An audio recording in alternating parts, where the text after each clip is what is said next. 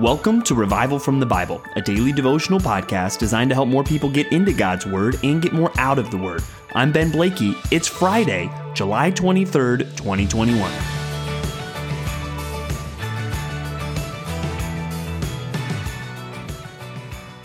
Unfortunately, we've probably all had to work with people who make excuses.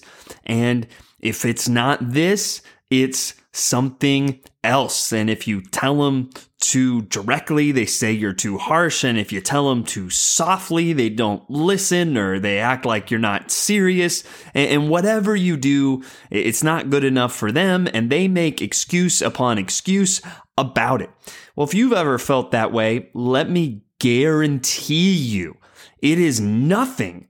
It must be nothing compared to the way that Jesus felt during his ministry, doing ministry to the crowds there in ancient Israel, as excuse upon excuse was made as to why they wouldn't listen to him or why they wouldn't listen to John the Baptist. We pick it up today in Luke chapter 7, verses 24 through 35. And yesterday we talked about the doubts that John the Baptist had. And Jesus answers the messengers. And this seems perhaps to be the worst moment that we see from John the Baptist, that he does, have these doubts, but Jesus responds to them. But then Jesus says some really positive things about John the Baptist after those messengers leave. He praises John for the ministry that he did and for the truth that he communicated and the special role that he had. In verse 27, he says, "This is he of whom it was written, 'Behold, I send my messenger before your face, who will prepare your way before you.'" And so as he quotes that, he then even goes on to say, "I tell you, among those born of women, none is greater than John." That's a high statement of praise for John the Baptist, that he was the greatest born among women. And part of that, I think, is because of that role that he had of preparing the way for the Messiah. He was honored in these words by Jesus. And then it says, "Yet the one who is least in the kingdom of God is greater than he." And what's up with that? Is that kind of like, well, that makes his statement meaningless? No, I think he is speaking from kind of a historical perspective, really, that those that got to see the death and resurrection of Christ, or those that now have the full information and believe based on that, there is a greater privilege even in that, because John is killed before Jesus dies and rises again. So there was a greater privilege in seeing all those things. But up until this point, John was the greatest, Jesus says, born among women. And that was high praise. And then he kind of calls out the crowds. And this is where we really get into the excuses. "To what then shall I compare the people of this generation? And what are they like? They are like children sitting in the marketplace and calling to one another. We played the flute for you, and you did not dance. We played a dirge, and you did not weep." Imagining these children saying, what's your problem? We played happy songs, and you didn't dance. So if you were sad, okay, we played sad songs, but you didn't weep. You're just not into anything. And then Jesus goes on to explain, "For John the Baptist has come eating no bread and drinking no wine, and you say, 'He has a demon.'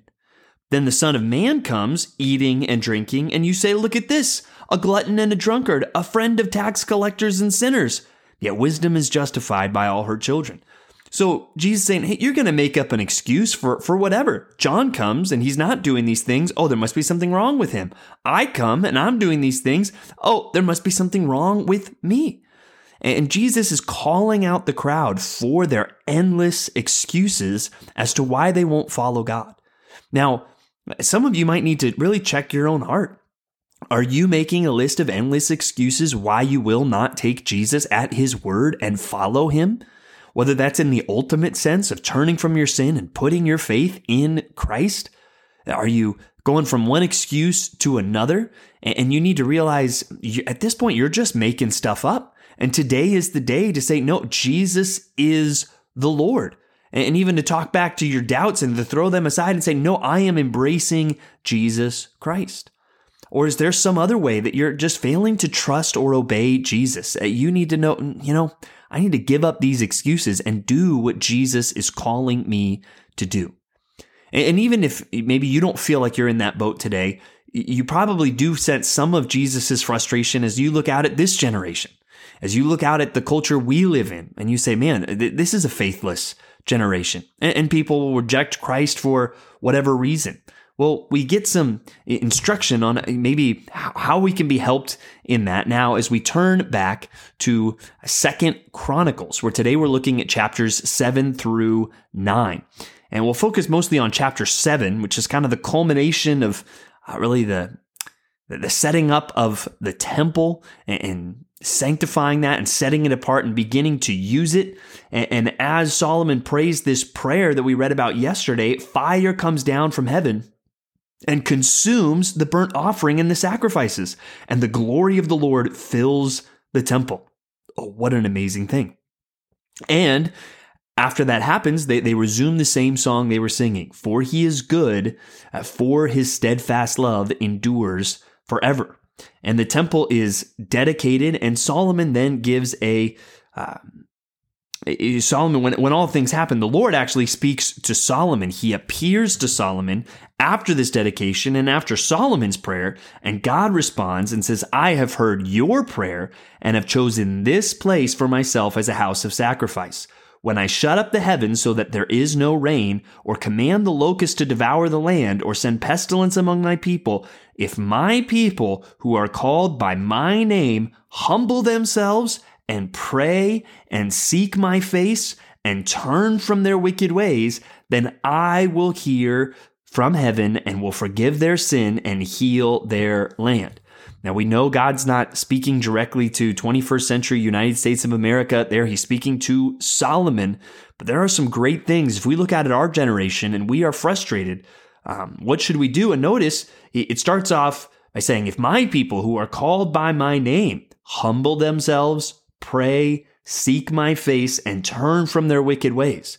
And may that be where we start. May we not make excuses for ourselves or for our generation, but may we be the people who are, well, I'm going to humble myself.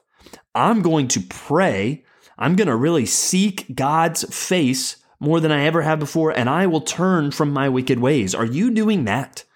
Are you walking before the Lord in humility? Or are you becoming like the proud Pharisee who looks out at the culture and says, God, thank you so much that I'm not like them? Or are you humble, saying, God, I need your help. I need your forgiveness, and I'm only saved because of your grace? Are you faithfully praying for revival, praying for God to work, for his kingdom to come, for his will to be done on earth as it is in heaven? Are you seeking God's face? And is that something in your life that is growing stronger and stronger or not? And are you turning from your wicked ways as you continue to grow in Christ likeness? And that really is going to bring us to our next passage, Ephesians chapter 4, verses 17 through 32.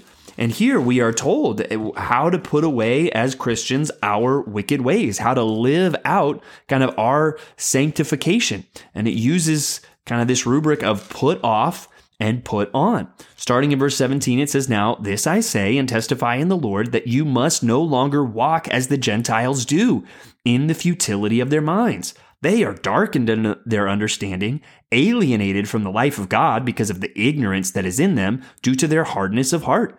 They have become callous and have given themselves up to sensuality, greedy to practice every kind of impurity. But that is not the way you learned Christ, assuming that you have heard about him and were taught in him, just as the truth is in Jesus, to put off your old self, which belongs to the former manner of life and is corrupt through deceitful desires, and to be renewed in the spirit of your minds, and to put on the new self, created in the likeness of God in true righteousness and holiness. That now as Christians, we are not to live as our former lives were, but we are to put those ways off and put on the new ways of Christ. And then he gives several examples, putting away falsehood and putting on truth, putting away laziness and stealing and putting on work, putting away bitterness and wrath, and putting on kindness, tenderheartedness, and forgiveness. And so this is a good way for you to think today. What do I need to put off? And what do I need to put on? That's the general truth of the Christian life. But what's going on in your life that you know I need to put this off and I need to put this on? And as you think about that, beware excuses. What we've been talking about today, even as a Christian, you are going to be tempted to make excuses for why you are doing some of the things you are doing when you need to say, no, that's not how I've learned Christ. That's not how God has called me to live. And I need to put those away. And so hopefully that encourages you today. Finally, let's wrap up in Psalm 87. And this can be one of those Psalms that maybe is a little bit difficult to relate to because it is focused on the city of Jerusalem. And therefore, that kind of has a very old covenant feel where it was really about one central place. And you see the privilege that it was of being, even from Jerusalem. The Lord records as he registers people, this one was born there. Well, as you read this, think through kind of even as the New Testament talks about, our citizenship is in heaven. We are citizens of the new Jerusalem. How blessed are you that your citizenship is already recorded there?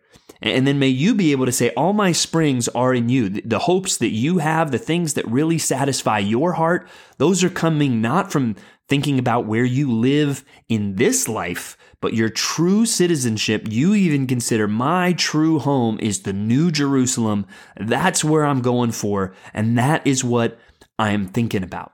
And hopefully this psalm will get you thinking along those lines as you read it today. But as we think through the excuses our culture makes, let us not make excuses. Let us seek God, pray, humble ourselves, and turn from our wicked ways. Thanks for digging into God's Word with me today on Revival from the Bible. For more resources, check out revivalfromthebible.com. To learn more about Compass Bible Church Treasure Valley, go to compassbible.tv. The grace of our Lord Jesus Christ be with you.